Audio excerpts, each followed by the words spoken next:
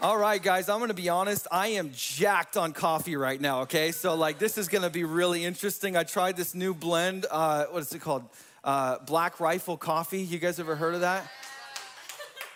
Bro, be careful, okay? So we're gonna see what happens here, but if you're brand new here, very warm welcome to you. Stoked that you're with us, and we're just gonna see what happens today. I don't know, we'll see, it'll be interesting. If you got a Bible, go ahead and open with me to Acts chapter 8.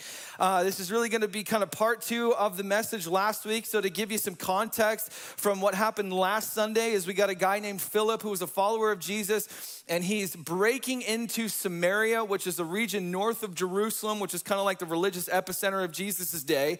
And he's bringing the good news of Jesus to a people that have never heard about Jesus before. And so people are getting saved. They're giving their lives to Jesus. People are getting healed.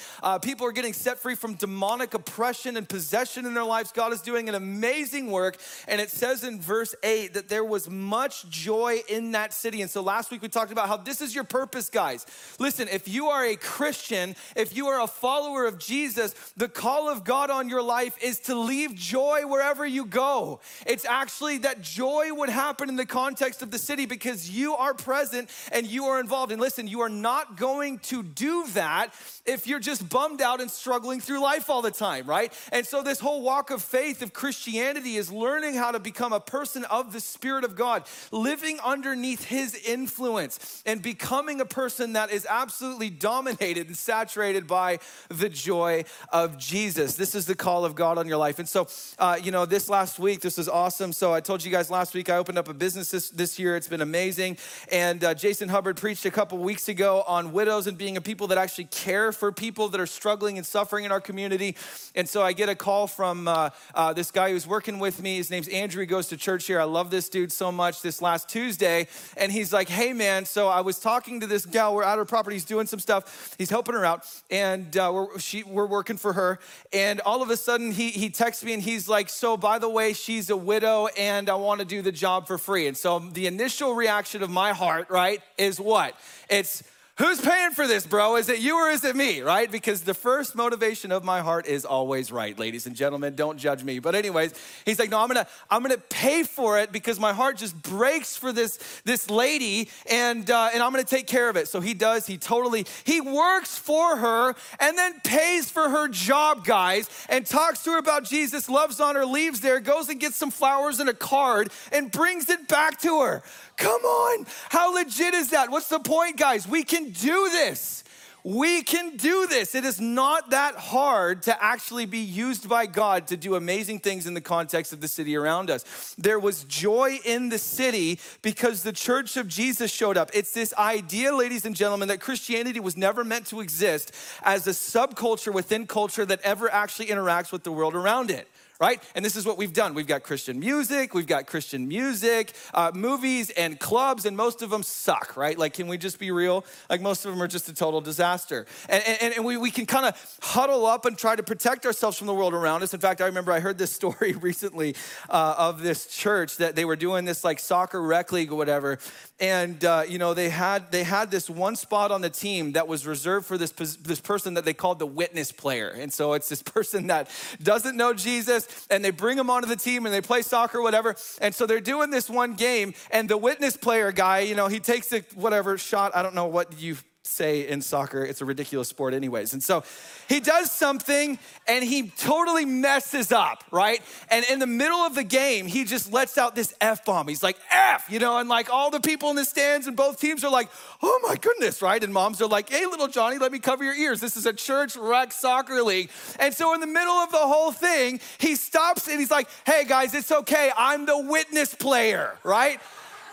This is kind of what we do, guys. But see, this is Acts chapter 8, verse 8. It's a giant critique on that and saying, listen, you're actually called to be deeply present and involved in the life of the city. It's this idea of salt and light and leaven. Jesus says that you're the salt of the earth. Don't just be a Christian here in this room, but out beyond these walls also. We have a city that needs Jesus, and you becoming a person of the Spirit and being willing to open your mouth is the answer. And we can do this. And so This is the call of God on us as the church, as his people. And so that was last week. And so today's gonna be kind of part 2 of Philip and Samaria. And we're gonna focus in on this guy named Simon today, who's got a really interesting story.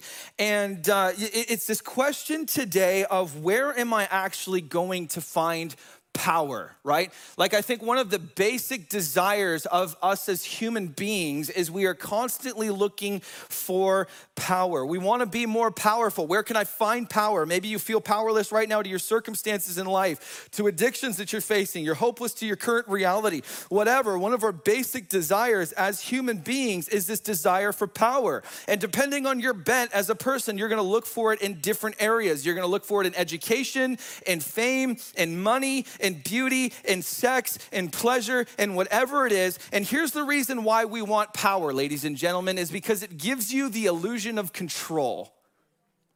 Right? And so if I have power, I can at least trick myself into thinking that I have some sort of control in the context of my life. But here's the reality. If you've been alive for any length of time, what is one thing that life has taught you? Are the circumstances that are surrounding both of those things. The reality of life is you cannot actually control a whole lot, at least things that really matter ultimately, right? Like when you live and when you die, for instance, okay? So that's the point. We can't control much. No amount of money and power in the world can stop death in your life. And in fact, one of the most recent tragedies of the last couple of years was Kobe Bryant, his daughter dying in the helicopter.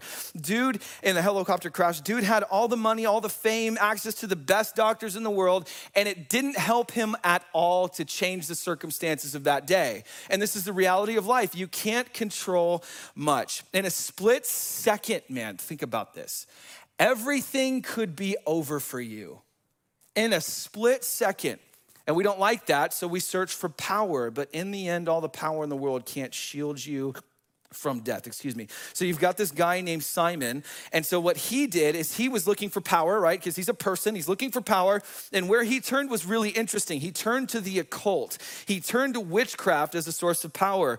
And it worked, and he's doing stuff, and people are amazed. And look at this, verses 9 through 13. It says this, but there was a man named Simon who had previously practiced magic in the city and amazed the people of Samaria in Acts chapter 8, saying that he himself was somebody great. And they all paid attention to him from the least to the greatest, saying, this man is the power of God that is called great. And they paid attention to him because for a long time he had amazed them with his magic. But when they believed Philip as he preached good news about the kingdom of God in the name of Jesus Christ, they were baptized, both men and women. Even Simon himself believed, and after being baptized, he continued with Philip, and seeing signs and great miracles performed, he was amazed. Look at verse 10, right? This guy turns to the occult, to witchcraft. He's amazing the people. And it says the people were around Simon were like, this dude is the power of God that is called great. Okay, now here's the deal about what he was doing, guys. This is not Chris Angel mind freak status like magic, right? This is not David Blaine like, what's up, player? I got your card and your watch and your, like wallet and your keys and your girlfriend's number, and you just stood there like an idiot, right? Like that is not what we're talking about here. This is real life, legitimate witchcraft, which is a thing, by the way, and believe it or not, at Washington State, Whatcom County, and in fact, Bellingham is one of the leading areas for witch covens in the United States of America, and this is right in our own backyard, and this is something that we're really not aware of and that we don't really talk about. I remember this one time at a local house of prayer, Light of the World Prayer Center, who we are so blessed to have in our backyard here at our church now.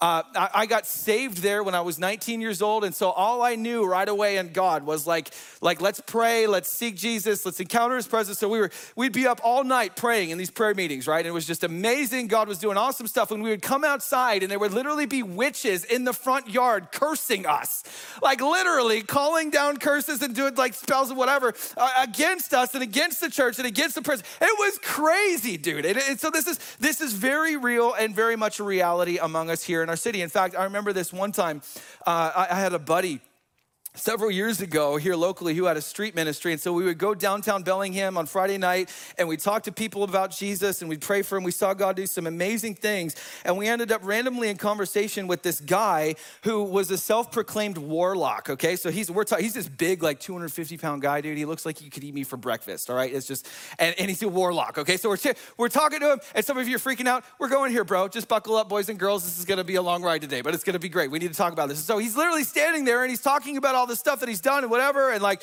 you know, like where he's at and the stages of occult, whatever, in our city, and it was crazy. And so we're talking to him, we're just loving on him. And here's the thing about people that are in this category, guys. You will not be able to effectively share Jesus outside of expressions of power. And Jesus does not seem to be too intimidated by that, right? It's awesome. I love what God does. And so we're standing there, we're talking to this guy, and then all of a sudden my buddy, who loves Jesus, he reaches out to this guy's stomach and he puts his hand in a very specific spot. And he's like, what happened right here? And this big old warlock, 250-pound guy, his eyes get really big and he steps back and he's like, what are you talking about, man? And my buddy was like, I feel like Jesus is saying something traumatic happened to you right here and he wants to heal it. And so this dude, he just begins to tear up and he's like, man, I was involved in gang activity and whatever and all this stuff, and I got stabbed in my stomach right there, and it's this place that I carry all this trauma and brokenness in my life, and I have nerve damage from it. And literally, we pray for him and Jesus heals the guy on the spot of all the nerve damage. He starts freaking out. He's weeping. Why? Because he's coming in contact with everything that he was ever looking for in the occult, and the power of God eclipsed the fascination of the power of the occult, right? And this is exactly, guys, what's happening in Acts chapter 8. Literally, you have Simon the magician who's coming in contact with the power of God, and it's eclipsing his fascination for everything that he had experienced beforehand. That's what's going on. And so this is actually exactly what's happening in our text. And here's what you have to understand about witchcraft, okay? So dark magic, light magic, okay? If this is you, it's all demonic. It's all, you are messing around with the demonic realm and partnering with their ministry. They hate you. They do not like you. They will take you and use you, abuse you, and discard you and move on to the next person. These are the realities that you're actually working with. And so for those of us that are, you go to the psychics, you do the palm reading, you do the, whatever else, you got the stones, the gems, I don't know, whatever crazy stuff that you're involved in, right? You are literally opening yourself up to the influence of the demonic. I know Christians who read their horoscopes religiously, right? And you got faith to believe for your horoscope to come to pass. But dude, how about believing the promises of God? Like, how about you open up your Bible and you come in contact with the promises of Jesus and begin to claim those over your life? What you're gonna find is the power of Jesus eclipses all of those realities, horoscopes, all that sort of stuff, because he is so much better. You are looking for the power of the Spirit and you're selling out for a fraud, man. That's what's happening. I know this is real for people, man. You're in the Simon category. I've talked to people here at our church that we've seen give their lives to Jesus and get baptized. And what happens is right afterwards, they're coming out of the occult and they just sink deep into this depression. They've got like horrible night terrors that happen. Disease hits them. Crazy stuff happens. They've been baptized. They're trying to follow Jesus, but everything's going like chaotic around them and you don't know why. And so we'll just ask them, have you like actually gotten rid of all of your stuff from your previous way of life? And they're like, no, well, I've still got the book. I've still got the gems, the stones, or whatever. And so what we'll do is we'll have them actually get rid of them, remove them from their house, and this stuff breaks off. Why? I know we don't like this, guys, because we are very intelligent Western people, right?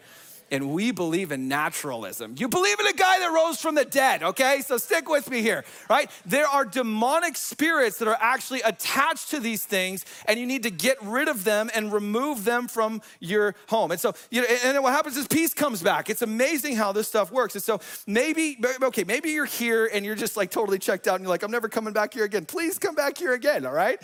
We love you. But maybe you're here. Let me hit your life for a second. Maybe you're here and you're not looking for power in the Simon sense, in the, Voldemort, Harry Potter sense of the word power, but you're looking for power in the context of how we as individuals in the Western world look for it. You're looking for power from within. It's this idea of self-actualization. Literally what we've got is the most powerful athletes across the entire globe facing off against each other for the gold medal, which is the position of I am the best in the world, right? It is a position of power.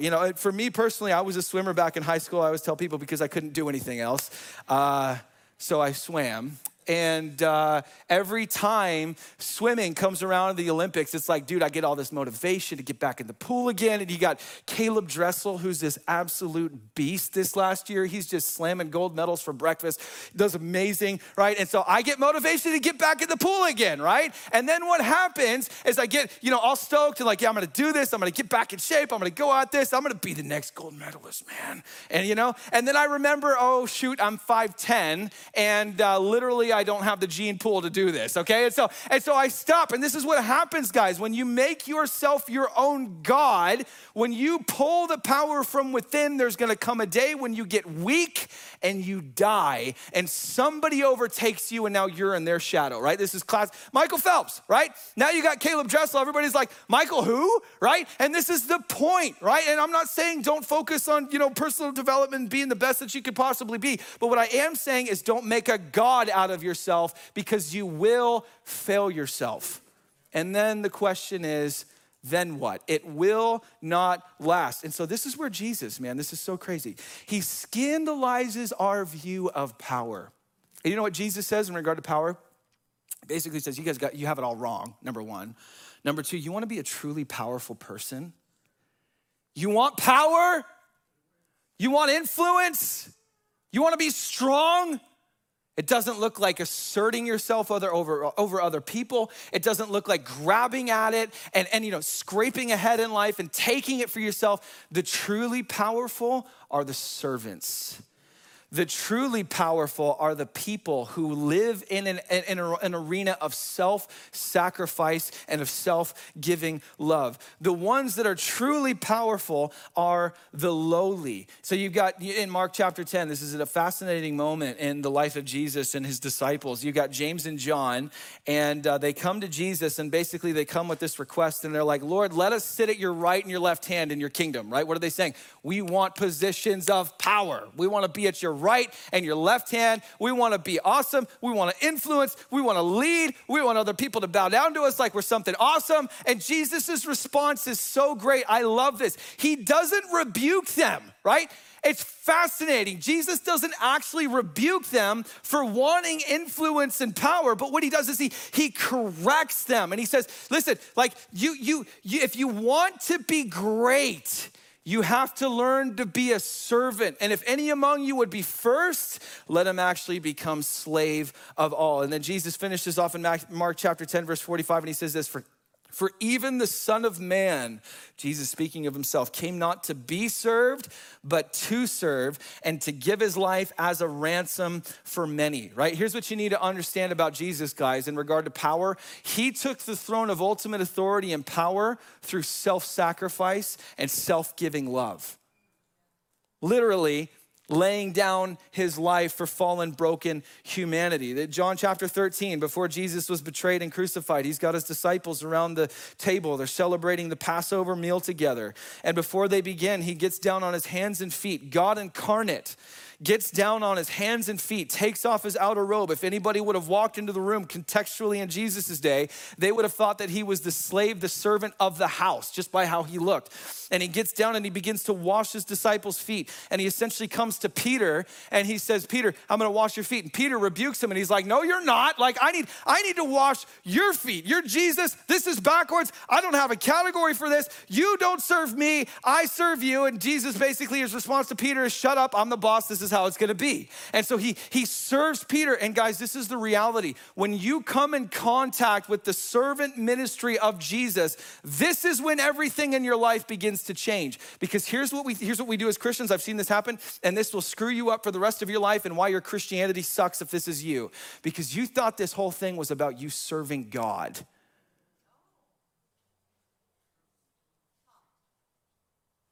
First. And you mess up and you suck at it And so you condemn yourself and you open up yourself to the accusation of the enemy, and you're not serving enough, you're not doing enough, you're not good enough, whatever. And that's to miss the whole point, guys. The first move of the gospel is literally Jesus moving on you when you are at your broken state, when you're steeped and saturated in sin and your rebellion and your brokenness. And the middle finger that you extended to God while you were pulling power from within and saying, I could be my own God. The first move of the gospel is Jesus literally coming with his blood and washing you clean. This is about Jesus coming and serving you first. And then you know what happens? You know what happens when you live into that reality? All of a sudden you want to serve him more. And guys, this is the reality of my life. He keeps getting better. Can I get an amen from somebody in church today? Literally every single day of my life, Jesus keeps getting better. He keeps getting more amazing. He keeps getting more beautiful. He keeps getting more altogether lovely and satisfying. And when I come in contact with the goodness of God and the face of Jesus, who he really is, his true character, his true nature, everything in my life begins to change. And I come out of that saying, Jesus, I want to give you more. Like, I wish I had more to give you than my life. This is what happens when you come in contact with the true Jesus, man, not the Jesus that you grew up hearing about, not the Jesus that was wagging his finger at you and saying, you need to shape up or you ship out or I'm done with you. This is the heart of God in regard to your life. And you know what happens also when you come in contact with Jesus as servant, right? He says, take my yoke upon you. I'm gentle and I'm lowly in heart. You know what it does? It heals that lust for power. This is what it does. Because what are you looking for with power? The same thing that Simon was looking for. We want to be elevated above other people's. We want to prove that we're something because you're insecure, right? Come on, man. I'm like, this is how it works, right? Because we're insecure. And Simon needs his ego stroked because we love to be elevated above other people because we have daddy issues and we need to feel valued. And so, what's fascinating to me is you study the most famous and accomplished people on the face of the planet, who we would say are the most famous and accomplished people.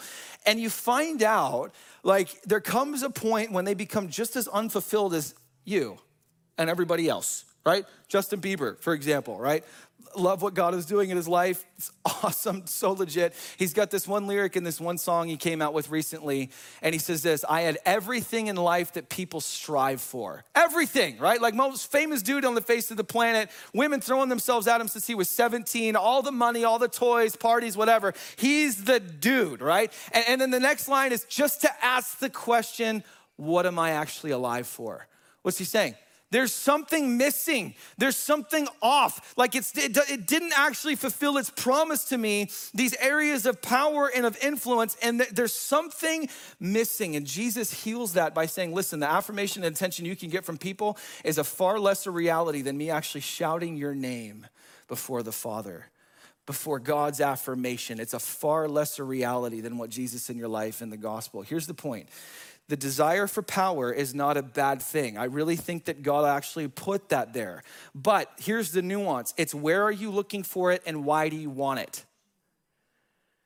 Where are you looking for power and why do you actually want it? Jesus says, Acts chapter 1, I think it's verse 8, you will be endued with power from on high when the Holy Spirit comes. Power is literally the promise. God's will for your life is not to be a struggling porn addict forever, right? It's not his will, it's not his plan. It's not to struggle with your anger issues forever. It's not to never see miracles. God's will for you is to be clothed with power from on high. And here's the deal, guys. I want that. Like literally, I want that. Jesus says it. Taylor, you're gonna be clothed with power. I want that. And I want that for our church. I wanna lay my hands on sick people and see them healed. I wanna lay hands on people and see them filled with the Spirit and get their lives transformed. But the question is, where is the source of power? Is that gonna come from me? Is that gonna come from you? No, look at verse 12 here in Acts chapter 8. This is so good. It says this, but when they believed Philip as he preached good news about the kingdom of God in the name of Jesus Christ, they were baptized, both men and women. Guys, that is the source of power.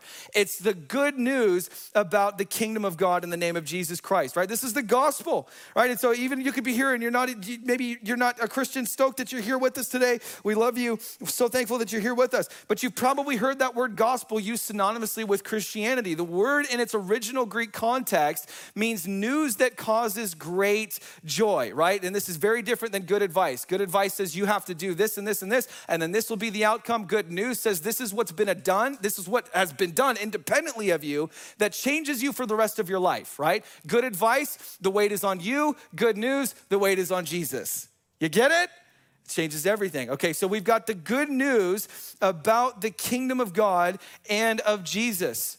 And this is news that causes great joy. Paul in Romans chapter 1, he says about the gospel is the power of God unto salvation for those who believe. Listen, the gospel doesn't just have power. The gospel is the power of God. There is power in the good news of the kingdom and of Jesus to totally transform and change your life. What does this mean? All right, so let's bring it all the way down to the realm of what we can understand. We are all asking the question, what has gone wrong in the world?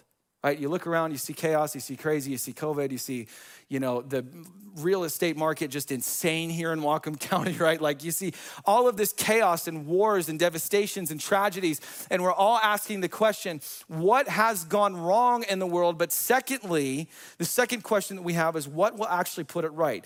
The gospel says that something has gone horribly wrong, but there is a king, and his name is Jesus. And he lived, and he died, and he ascended, and he's coming back one day to right every wrong, and you can get in on that by repentance and faith.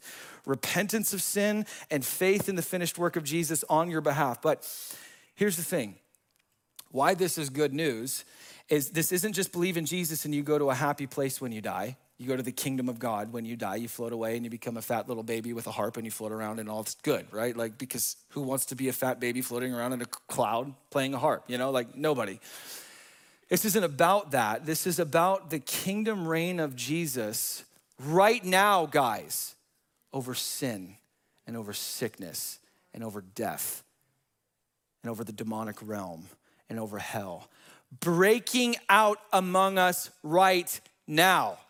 This is what Jesus says when he shows up. He's like, hey, here's the good news of the kingdom of God, right? It's here. It's at hand what Jesus says. And Philip's proving it, right? Jesus ascended and the kingdom of God is still advancing, guys. People are still experiencing the filling of the Spirit, forgiveness of sin, life transformation, deliverance from demonic oppression, right? The kingdom is still advancing. It's actually here. The kingdom reign of Jesus Christ is here and present and advancing right now. Now, am I saying everybody's gonna get healed every time? No, but I am saying Jesus teaches us to pray, your kingdom come right now. Go read the Sermon on the Mount. He literally teaches us to pray that. This isn't like come someday out when you decide to come back, but no, literally right now, Jesus, we want to see your kingdom reign advance among us right now. And literally, man, here's the thing. In regard to pornography, I promise you, none of the angels, living creatures, or departed saints that are surrounding the throne of Jesus have any issue not looking at porn right now, okay? No issue. Why? Because they're face to face with Jesus, who is the true beauty. It's not even a thought. And guys, this is your exit from pornography, as you come in contact with the beauty of Jesus, and that's when everything begins to change and you become fascinated with him. 1 Corinthians chapter 4, verse 20, Paul says, the kingdom of heaven is not of talk, but of power. And I want to tell you today that there is a king. His name is Jesus, and he has authority and power to forgive you of your sin right now. I don't care what you've done. I don't care where you've been. I don't care what you did yesterday. I don't care about what's happening in your heart and your mind right now. There is power in Jesus to forgive you, to restore you, to cleanse you, to wash you, to heal you, to set you free from your addictions, to break you out of depression, to heal your body. There is power in the advancing kingdom of God to totally transform your life right now. You can get a little bit excited about that, guys, if you wouldn't mind here. That's awesome. This is what he's doing among us right now. And here's the thing about the kingdom of God, the good news. What Acts does on every single page is he's saying, listen, the Holy Spirit is a part of the good news package.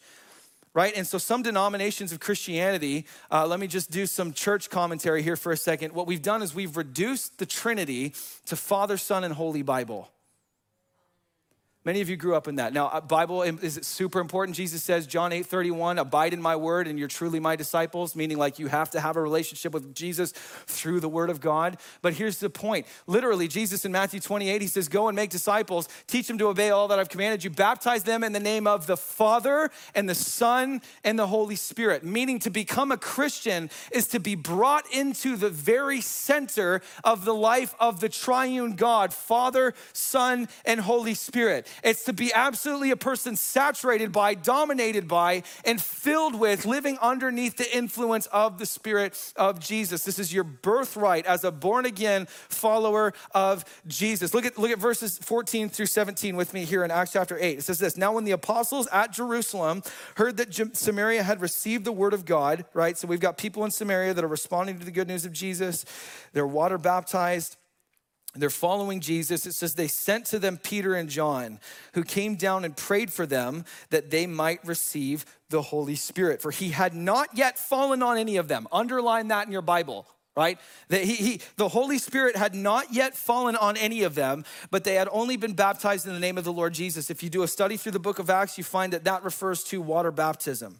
Verse 17, then they laid their hands on them and they received the Holy Spirit. So this is like super important for the first century church leaders, right? You got the gospel exploding into these other areas beyond Jerusalem. And so they hear about it and then they send Peter and John to show up and make sure that these guys had actually received the baptism of the Holy Spirit. And why this was so critical to these first century church leaders is because back then, guys, there was so much pressure against the church, right? Like there's false teachers, there's persecution. Literally, they had to be a people dominated by the Spirit of God to keep this thing from blowing up. Like the church of Jesus could not survive unless its people were surrendered to the influence and the voice of the Spirit of God. There was no YouTube, there was no globalization. That hadn't been a thing. You know, they didn't have access to good preaching often. They needed the Holy Spirit. And so here's the thing. Today, we're in a bit of a different context in the Western church world. We have our seminaries. We have our comforts of the Western world. We have access to the best Bible teaching online for free, which is good. There's a place for all of that stuff. A lot of it's awesome. But what's happened and what can happen to you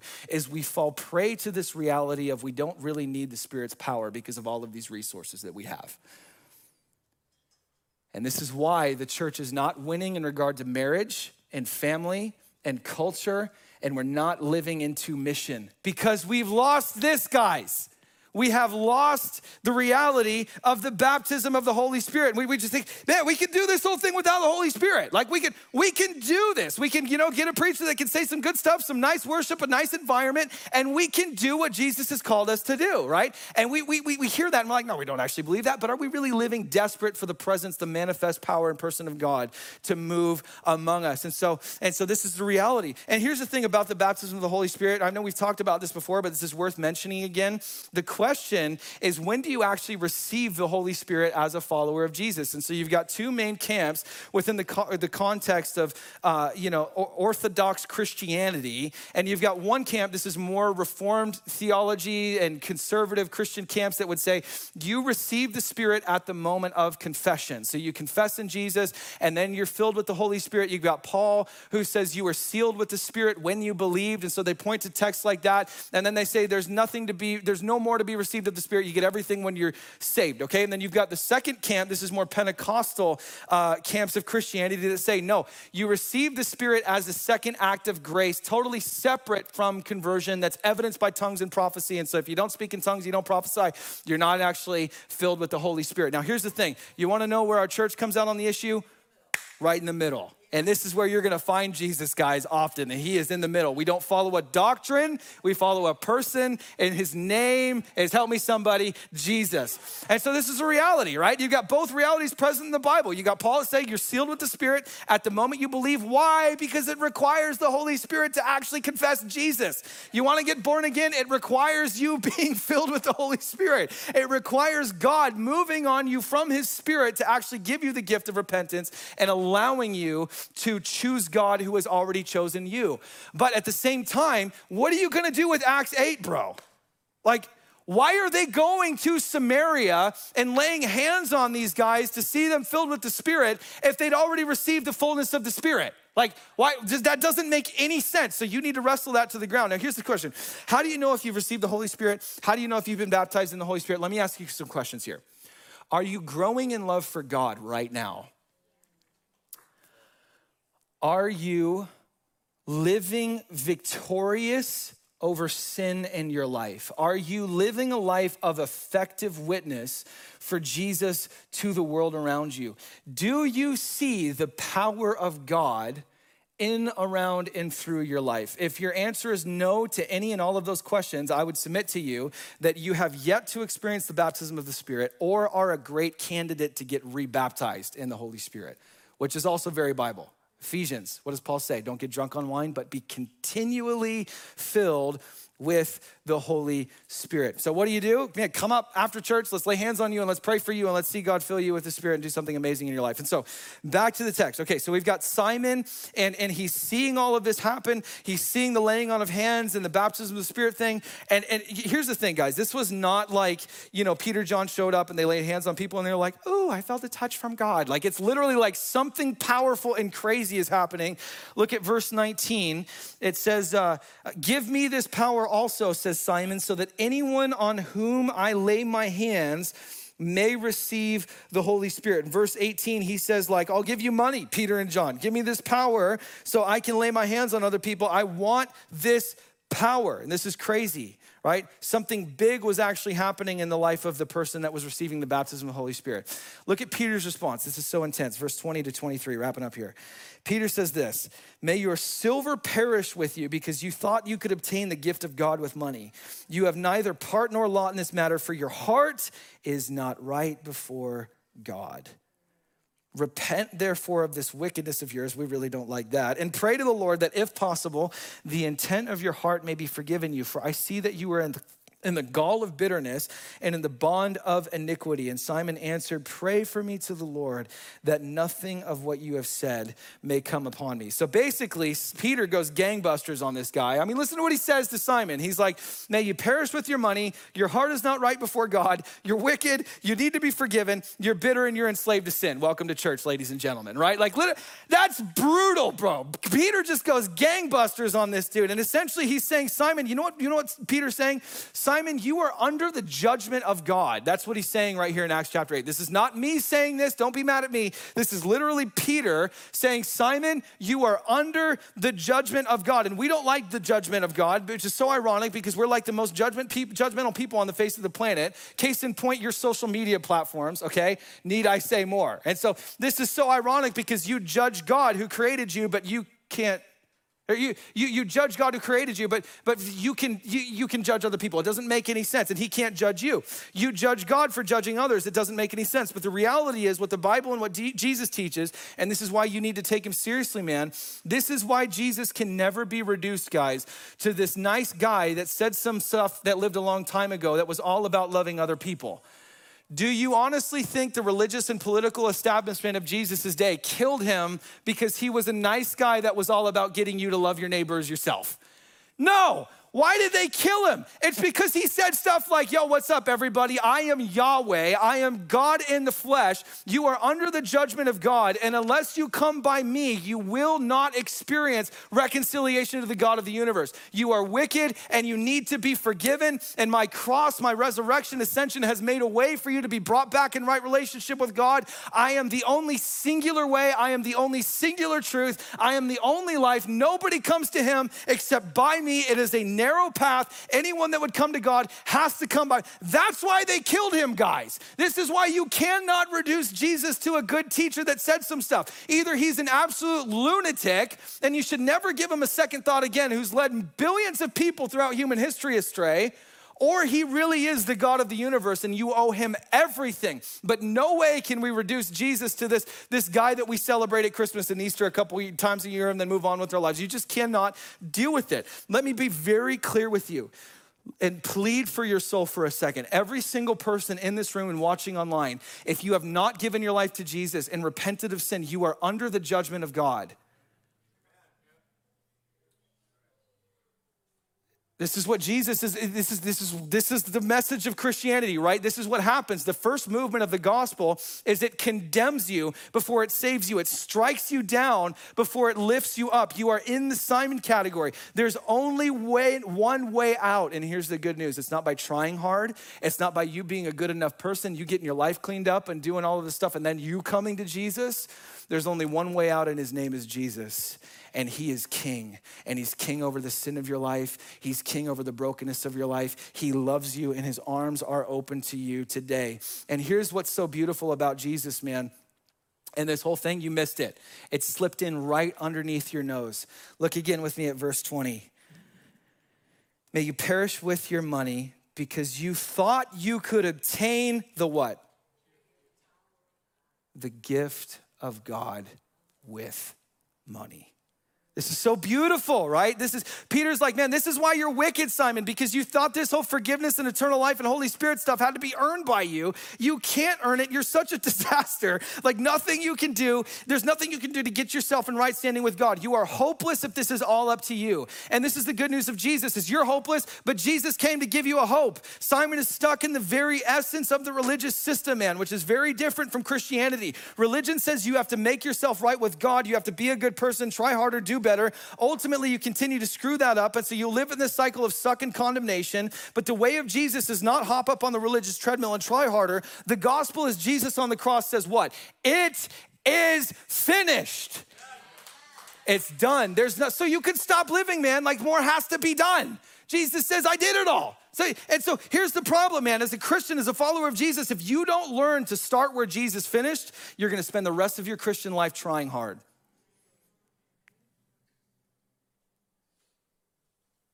It is finished. And that's on offer for everybody in the room, man. The question is, how do you get on it? Verse 22, look at this. Peter says this, everybody's favorite word, repent therefore of this wickedness of yours and pray to the Lord that if possible, the intent of your heart may be forgiven you. We hate that word repentance, but here's what repentance is, guys. You wanna know what it is? It's letting Jesus take your judgment. That's essentially what repentance is. It's saying, Jesus, I deserve the judgment of God. I humble myself under that reality. I'm messed up, but I ask you to forgive me and to take my judgment with you on the cross, to lay it in the tomb and give me newness of life.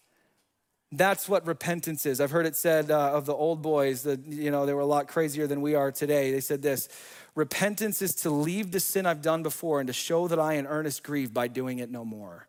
In other words, repentance is not saying a nice prayer and then you move on with your life and you get fire insurance and you continue to do whatever you want, right? And you continue to live in realities that Jesus died and paid for with blood on the cross. But Jesus actually has to become Lord of your life, meaning he gets to redefine everything about your life, how you live, how you think, what you do, your sex life, how you spend your money, how you spend your time. Jesus becomes Lord of your life. And that's on offer for every single person in this room. Would you go ahead and stand with me? And I want to give you an opportunity to get in on that today, man, because Jesus paid a high price so he could save you and forgive you and heal you and fill you with his Spirit. And if you're in this room this morning and you're saying, that's me, man, I've got sin on me and God is moving on my heart. I'm convicted of this reality and I'm ready to surrender my life to Jesus, come into his heavenly embrace. I recognize he's the one I've been looking for. I'm looking for power in all of these realities and they're ultimately all going to fail me. I'm ready to surrender my life to Jesus. If that's you, would you just go ahead and raise your hand? I want to pray for you before you get out of here. Just take a bold stand. You're saying, I'm ready to surrender everything to Jesus. God bless you, man. Can we give a crazy shout for this guy? Anybody else? Anybody else saying, I'm ready to give my life to Jesus. I'm ready to surrender everything. This is the most important decision that you will ever make in your entire life, man. Get out of the category of Jesus is a good teacher that said some good stuff. Heaven and hell are in the balance, and what you do with Jesus dictates eternity.